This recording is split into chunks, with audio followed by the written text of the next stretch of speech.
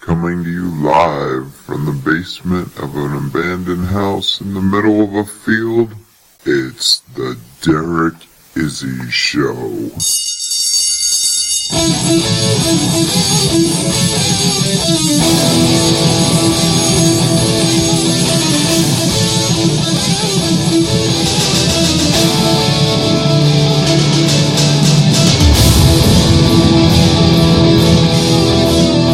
And now, the man who's making history his story, Derek Izzy.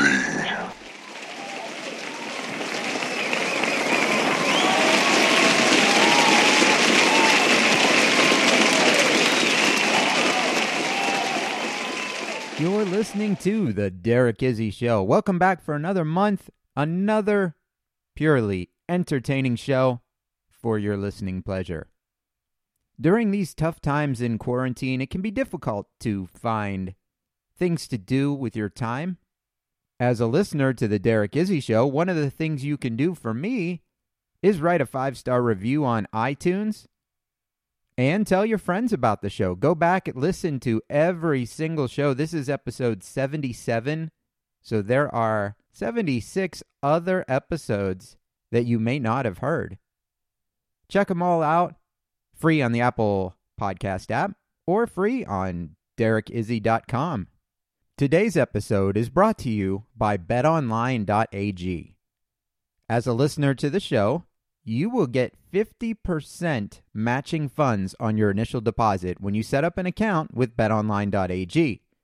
Now, because there are very few live sports that are actually going on right now, BetOnline has other things you can wager on. What might those other things be? Well, you can wager on politics. You can bet on the presidential election. You can bet on who's going to win the most electoral college votes, who's going to win the popular election. There's all kinds of odds that you can bet on. As a matter of fact, I actually won money betting on a presidential election. The 2016 election, back in the month of March before the election took place, I laid down a $100 bet that Donald Trump was going to win the election. At the time, he was a plus 900 underdog, at least according to the website.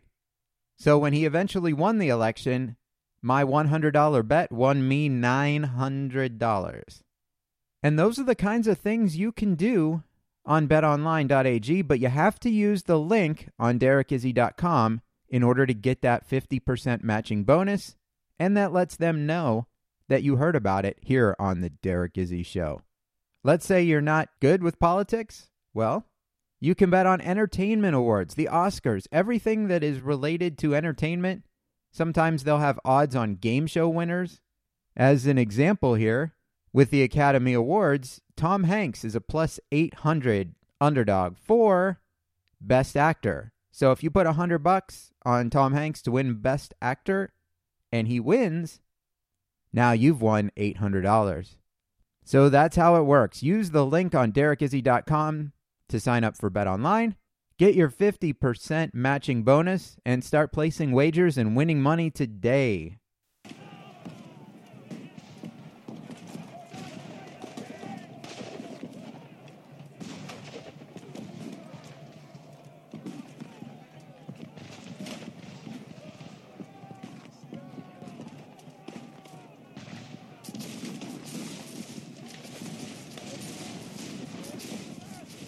April 16th, 1865.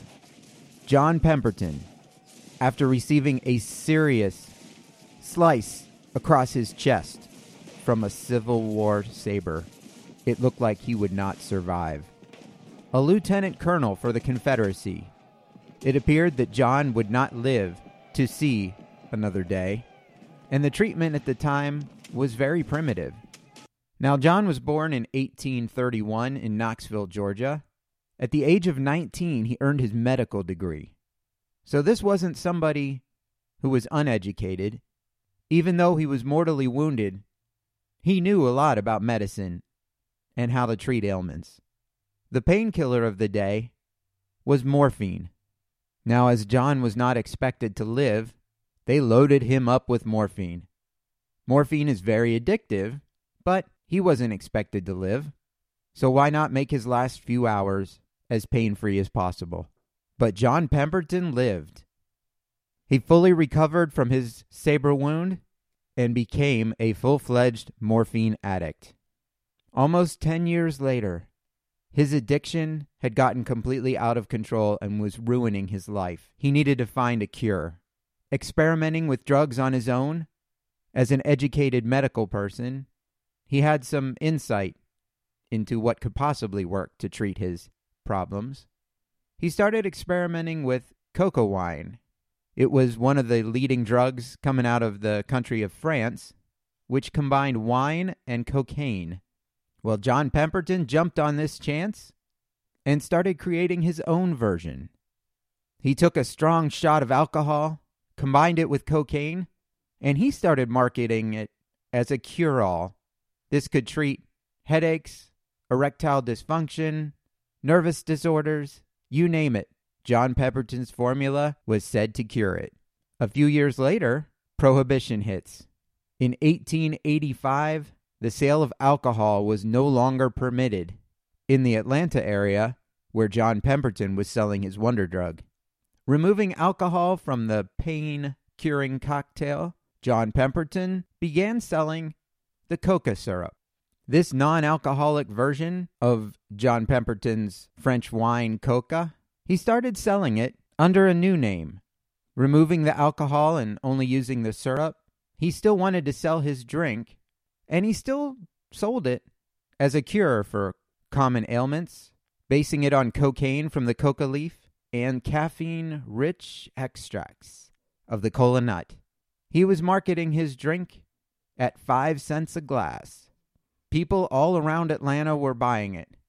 Business began to grow. Another pharmacist from Atlanta came in with a business proposition, and he eventually won the sale of the business, took over, trademarked the company, and started pushing the miracle cure on his own. It was shortly after this business transaction that John Pemberton died, never getting the chance to see this ailment that he developed, where it would go or what it would become. But in the year 1903, this new pharmacist who was taking over the business decided to remove cocaine from the product. He started distributing it all over the country. Now, the way this worked was kind of different from your traditional business relationship. He would sell and distribute the syrup for the product, but each distributor could then add their own mixture to it and come up with their own variety of the product.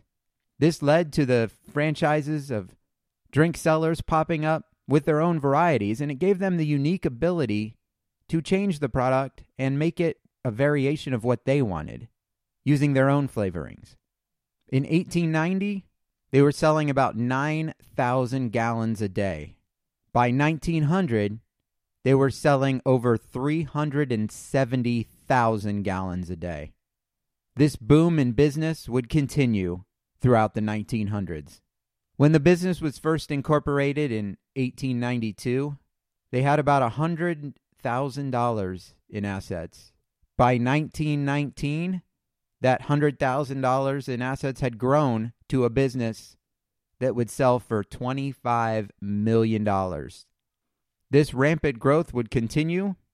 The business would come under new leadership and grow as fast as ever, spreading this miracle cure ailment to all parts of the country and then to all parts of the world. In 1898, a federal tax on medicines was adopted by the government, and as any good corporation knows, you have to work your way around those tax loopholes. So they decided to stop calling their product a cure-all. After the 1898 tax, this product was now no longer considered a cure-all, no longer a medicine, but now it was just a refreshing beverage. Even though the perception and the image would now change away from medicine and into just a drink, the growth and the popularity would continue as big as ever. The company would undergo many leadership changes with a CEO lasting 30 years in his position, advertising that was just out of this world and unheard of. A product that originally sold as a medicine, an over-the-counter dietary supplement for an upset stomach, would turn into a refreshing beverage icon that would stand the test of time. Going for 5 cents a bottle from 1886 until 1959. Can you imagine a product that goes for a fixed price for that long? Nowhere in the history of products can you find anything like that. Think of anything that you use today. First of all, we don't have many products that have existed for that long. I mean, you're talking over 70 years there. 70 years, an item continued to sell at the same price. We've never seen anything like that in the history of sales. And yet to go at the same price for over 70 years, it's just something that's different. Some of the interesting facts that I was able to research about this product, there have been many flavors of it, diet flavors, fruit flavors. During its first year in business, they sold 25 bottles. The first year, 25 bottles in 1 year. Today, they sell roughly 1.8 billion bottles per day. Their Facebook page has over 90 million fans. They've had many brilliant marketing ideas. When the product first came out and they used to sell it by the bottle, customers would go in, they'd buy one bottle, and that would be it. But then in 1932, they started selling 6-packs. What better way to get a customer to buy your item in bulk, setting them up in 6-packs or 12-packs? Over the course of being in business for over 100 years, of course there's going to be some bad publicity and things that happen. At one time, there was a 30-year-old mother of 8 children who was drinking 2 gallons a day of this product for years. An autopsy had allegedly reported that this product had ruined her liver and her heart, and all her teeth were rotten. At least one of her children was born without enamel on their teeth. During 1 second of every day, 10,000 drinks made by this company are consumed. As of the time of my research, only 2 countries in the world do not sell this company's product. That's North Korea and Cuba. Another fun fact for you, if every drop of this company's product were placed into 8-ounce bottles and laid end to end, the bottles would reach to the moon and back over 2,000 times.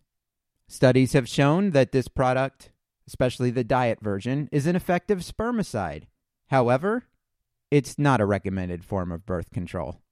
Over the course of its history, it's been considered a wonder cure for hiccups, low libido, and relieving jellyfish stings. According to Warren Buffett, this product has no taste memory, which means, like water, a person will never get sick of it.